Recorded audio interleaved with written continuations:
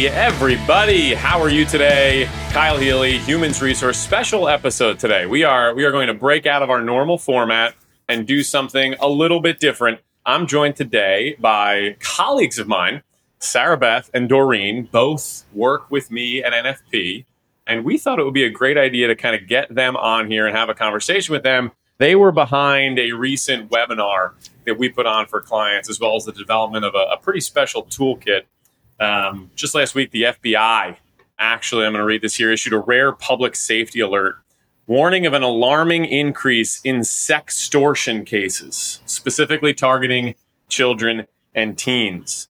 So we're here to talk about that and talk about how employers, HR professionals, people leaders can equip their employees to try to get out ahead of what is becoming a rapidly increasing and very dangerous situation out there. Before we do get into the conversation, though, Sarah Beth, Doreen, why don't you say hi and tell everybody a little bit about yourself? Awesome. Sure. You go ahead, Sarah Beth. So excited this morning. Yeah, I'm excited to be here, Sarah Beth. I'm a well-being and engagement consultant, like you said, for NFP. And well-being can mean so many different things to different people that we find that really starts to bleed into a lot of different areas of people's lives, both their work lives and their lives at home. And so this latest topic is just one of the things that has sort of blossomed under that umbrella. Yes. Yeah. Perfect. Doreen, how about you? Yeah, Doreen Davis and I work alongside Sarah Beth for our Atlantic region, leading our well-being and engagement efforts. And so I come into the story here with an HR background initially, spent about 20 years in HR, and then the last 10 leading well-being, just really hoping to work with clients and help them to help their employees, because as an HR person, I know that can be a pretty difficult task at times. So that's kind of where we're coming from. And yeah, this incident that we're talking about is it's timely, unfortunately. And with the FBI coming out just this week on the heels of our, as you said, of our panel discussion, we certainly were affirmed that we were doing the right thing. Indeed. What trendsetters we are. Yeah. So thank you. I'm glad you guys are here. Thanks for taking the time. What I would like to start with is, can you explain to everyone, how did we get here?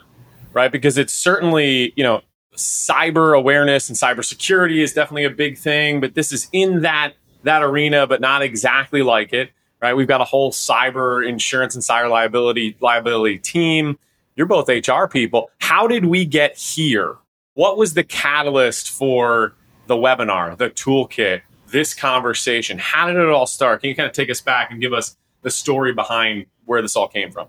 It's exactly what you would expect, Kyle. So much like I think our audience may have already experienced or may be about to experience, especially with the release of this article, we had an employee who had a personal experience with, unfortunately, financial sextortion.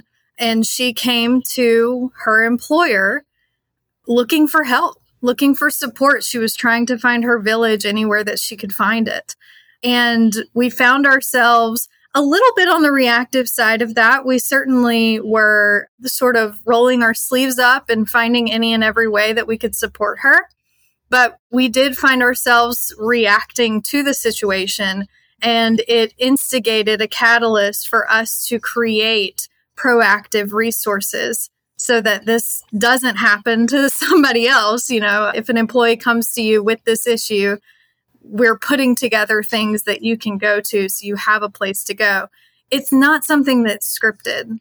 There's no one answer to this, and it's okay to not have all the answers, but the purpose for us was to just start the conversation. That's what I was going to ask, and maybe Doreen, you can touch on this one, or Sarah Beth, right? Like, this doesn't seem like something HR people are usually prepared for. I know that the range and the gambit of issues and problems that employees will go to HR people with is innumerable, right? Mm-hmm. Like, as somebody who's worked with HR people, as HR people yourselves, you're like, hey, I've heard some crazy stuff, right? What was your initial thought, right? Like, how did you all go about trying to pull resources together? Because I have to imagine this is not something that you all had heard before. Yeah, that's definitely true. And there was no go-to place for something like this. So we did what probably a lot of other HR people would find themselves doing. We Googled to find what was out there. Nothing like the Jujel machine. Exactly. Yeah. And the other thing we did right away, so we got the call, and really that was this person who was affected. She found some resources, like Sarah Beth said. She initially went to some folks at NFP that she was super close with, and they gave her some good advice, and they got the problem handled relatively quickly, not without the trauma that it led to for their child, and they're fine today, but it was really traumatic. So she came and just said, this was horrible to go through, and I didn't know what to do. What resources do we have? So we Googled a little bit just to get ourselves a little bit more aware about what's out there. But we also checked in with our EAP, grabbed resources from there. So there was a little bit there that was somewhat helpful. Underutilized EAP comes riding into the rescue. That's awesome. I don't know about rescue, but it was at least a good source of some initial information. And I think that's a good starting point for just about any issue you might come across as an HR person. Go there first. We're all either paying for them or we have these at our disposal. So start there. But we realized pretty quickly a couple of things. One, the information was not readily available. We really didn't know how to respond and react to the situation in a way that was useful. And then two, we knew that we had an opportunity to do better. And so what could we do as an organization to help others be more aware about this issue? Because it's really primarily awareness. So we're hopefully preventing some of these incidents from occurring and helping parents educate their own kids and families. But then when something does happen that maybe was not in your control, or just something happens that the awareness didn't prevent it, then we have some resources to respond in a way that's a little bit more effective. And I'll be honest, this was obviously not something that had ever been on my radar prior to this. It was an issue I was aware of, but it seemed very distant, right? It seemed like something that happened to other people. For it to happen to someone that was that close to me was very eye-opening. And when Doreen came to me and asked me to lead this project for the sort of cyber awareness campaign that we've created with the toolkit and the panel and other resources, it was a little scary. It was a little daunting because I kind of thought, well, I don't know. I'm not a cyber expert. I don't know where to start. But I think that's the point, is we have to start. And this article is just more proof of that. It is, like I said, that catalyst that's hopefully going to start this conversation, even if we don't have all the answers, even if we don't know exactly how the script needs to go. Just letting your employees know that you care, that this is on your radar, that you are collecting resources for them, or that you are someone that they can come to if something happens, is a great place to start. So speaking of answers and awareness, maybe let's go back to the beginning. What is sextortion? Okay. Can someone tell me what this is, what it looks like out there, maybe what it looked like in the situation we dealt with? And then what is the toolkit we put together? Where does it start? What kind of resources do we point to? I know you were just talking about how we kind of had to pull this together. We were Googling, we were reaching out to relationships, but what does the end result look like? What's in there and why? So people kind of are familiar with the toolkit, understand what it is we're providing in terms of the toolkit. But first things first, what is sextortion? Yeah, maybe we need to rewind a little bit because we kind of asked ourselves the same thing. What are we dealing with here? To me, the number one first off the bat answer is it's a crime. So it needs to be reported.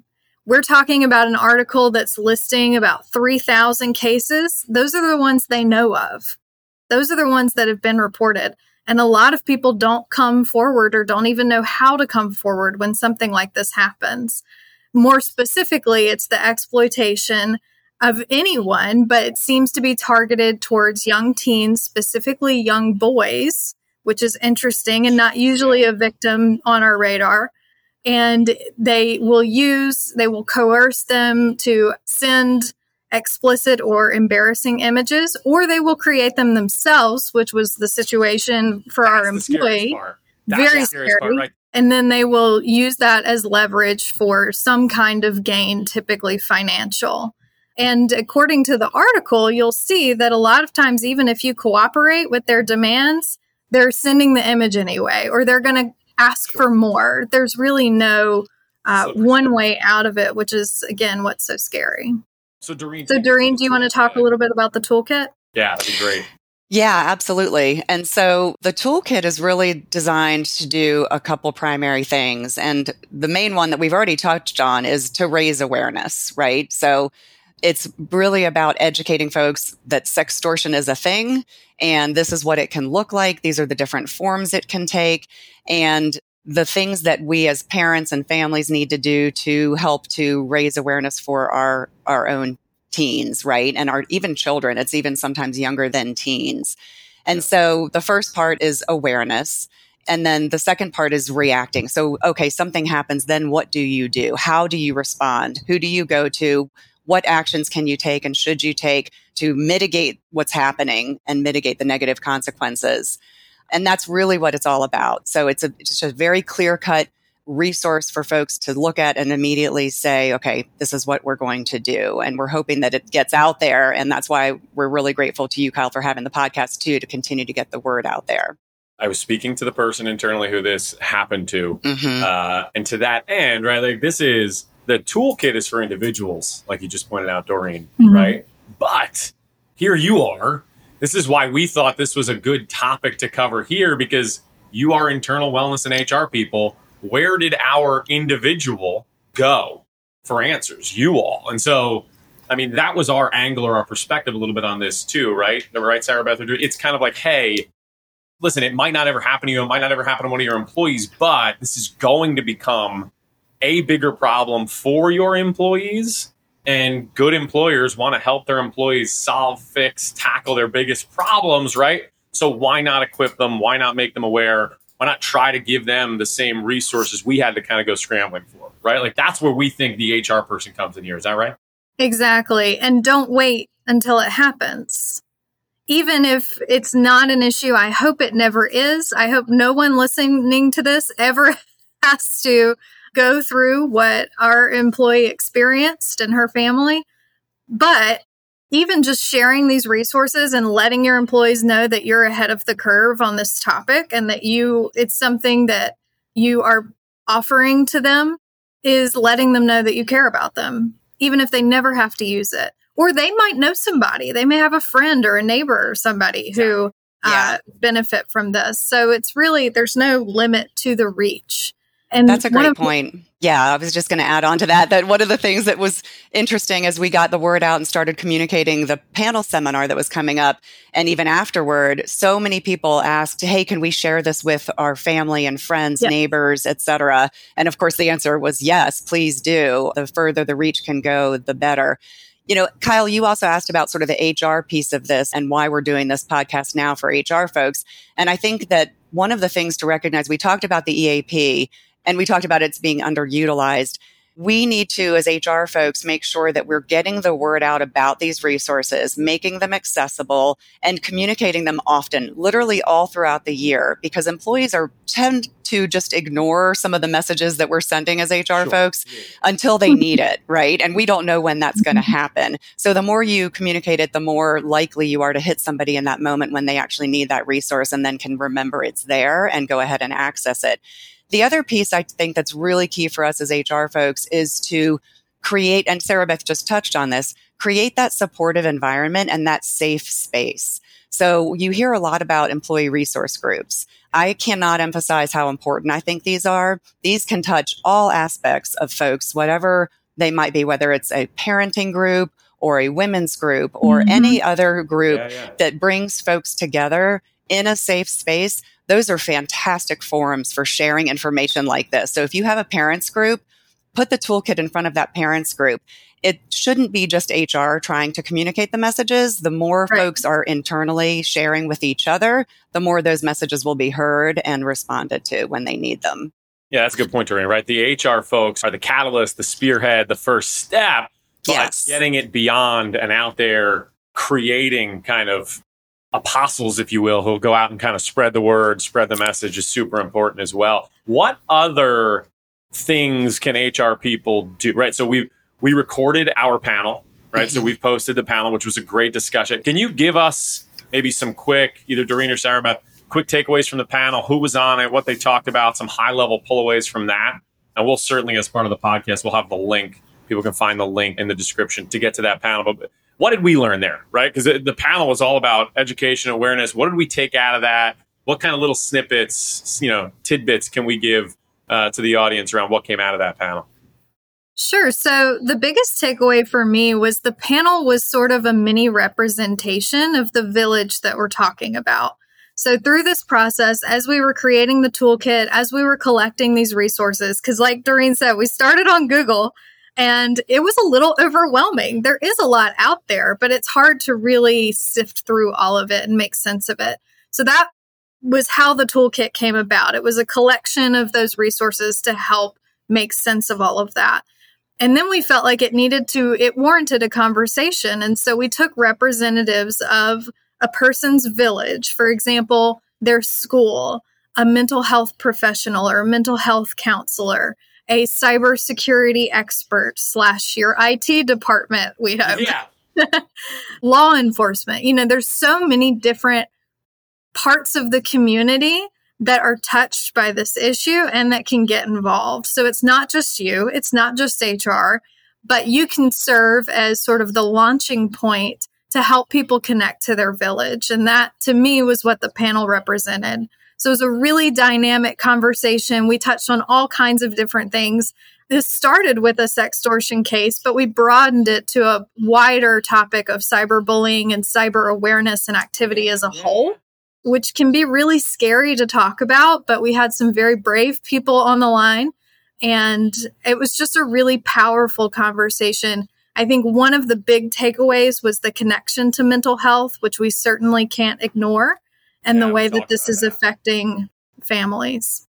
Yeah, I know. Maybe you can touch on that for a second, too, because that's something we talked about in sort of our pre-interview, our pre-discussion, right? Is like how closely related this all is with regard to mental health, with regard to kind of stress and shame and all of those things that kind of impact the child, the employee directly, or the employee because they're worried about the child, right? Like, it's all such a weird, overlapping, kind of crazy Venn diagram, right?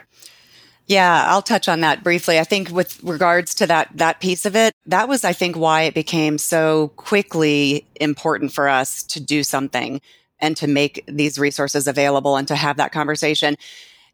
Our own example internally of the people who were affected, when you listen to her describe the story, it is abundantly clear that this was not just a quick, like, oh gosh, that was really tough, glad that's over. No, this was really dangerously scary for what happened to their son and what he experienced. And when you read more about it, what we learned is that sadly, there have been many incidents of suicide as a result of these types of sextortion cases, where these teens literally feel like their world is crumbling and they have no other way to recover from this. And the shame, as you mentioned, all of that. So the importance of this can't be overstated. So when you look at it from the mental health standpoint, we talked about the EAP, not just for training and resources, but the counseling, the actual therapy. The impact of this, the trauma needs to be addressed and help to recover from that trauma, whether it's the teen or the parents or ideally the entire family should go through some counseling. So making those resources available is key.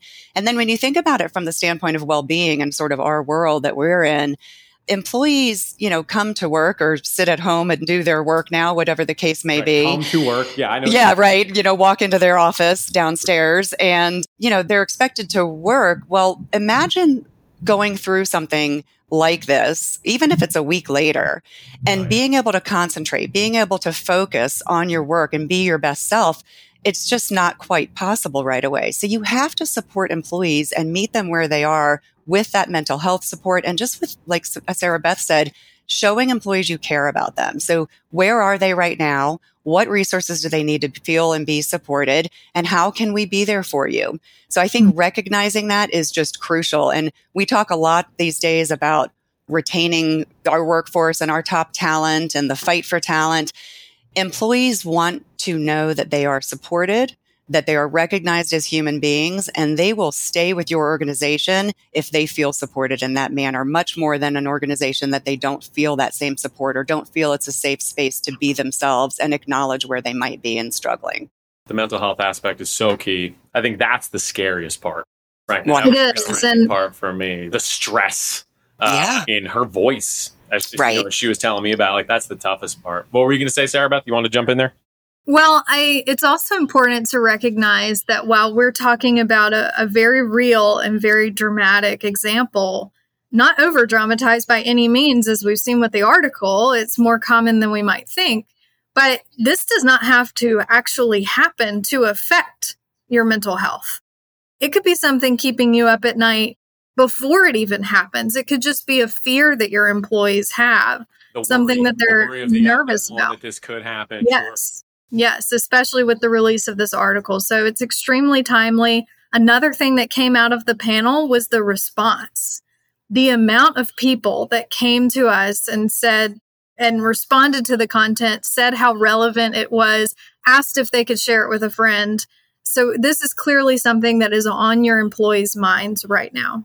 Sarah Beth, we did a poll during that seminar, and I'm trying to remember the percent of participants that had either personally experienced something like this or knew of someone. I think it was about 45%. Does that sound right? Yes, that's what I was thinking. It was in the mid 40s of people who had a connection to a situation like this or had experienced it themselves. And that was of roughly 800 on the call. So clearly this is important. They're thinking about it. So letting them know that you're thinking about it too can really go a long way and resonate with them. Yeah, it's not even just about providing the resource and awareness. It's just the extension of what all of us as HR people leaders, right, benefits professionals are trying to do anyway, which is provide value to our employees beyond the cash compensation we give them, help them with their biggest problems, right? This is clearly a big problem. At least the FBI thinks it is. And I don't know. They seem to know what they're talking about when it comes to big problems. So what's next? I'm an HR person. I'm listening to this. I'm like, cool, I'm going to go check out the toolkit. But what else, right? Like, so how do I turn my awareness of this issue into guidance, into resource, into something tangible for my workforce, for my people? What do I do now? I would say maybe the first thing would be to take advantage of these resources we've built. Please take this toolkit, make it accessible. That's right. They're free, right? Like, I think we're burying the headline a little bit. This is just out there, public knowledge, free. Like, please, just go get it. Take it and share it as many times as you want to. So make this available to your employees. Put it on whatever vehicle you have to communicate things with employees. Make it accessible and communicate it often. Also, share the recording. The recording is powerful, as Sarah Beth said. It was an excellent panel. And so you can email that out to your employees. You can share it with that employee resource group if you have that. You can host a watch party, bring folks in the office, do over lunch and show the panel. It's an hour long and bring folks together in that environment. Resource group. Have them talk about it. Exactly. It's just use it however you can, but share it and make it accessible and encourage those folks to share it with other people that they know as well. I think that's a great starting point. Sarah Beth, you want to take the next one? Yeah, I think the next step after that is to build your village. So it could be the EAP. It could be employee resource groups for parents. It could be local schools. Get local schools involved. Get local law enforcement involved. Get local mental health professionals involved. Find ways to bring them into the conversation. Maybe you have an employee who serves as a parent liaison or serves on their PTA that could head up some of this for you, since we certainly don't want to pile more onto your plates. But build that village and let your employees know that these people are there to support. And for me, the biggest takeaway, if you don't walk away with anything else, I want people to have the courage to start the conversation. Don't be afraid to just put it out there. You don't have all the answers. None of us do, because this is a fairly new, uncharted territory, if you will. Something that we are, again, feeling reactive towards, trying to build proactive resources for. But don't be afraid to just start the conversation, even if you don't have all the answers. Great advice. And the last thing I'll say with regards to this is, remember, from a mental health standpoint, we really are trying to destigmatize mental health issues in general. And this is the same, this goes along with that as well. Because we don't know a lot about cyber bullying and cyber and sextortion, this is all a little bit new, as we've said. There might be a tendency to perhaps judge or make some assumptions about people that are involved in these types of incidents. And I think that they're really important to say judgment-free zone. First of all, you don't know. None of us know. And, it's very easy to, maybe even from a protection standpoint, to say, well, that would never happen to my kid or my child. But the issue is it can happen to anyone. And even if somebody makes a poor decision and ends up in a difficult situation like this, like we've described, they're still the victim.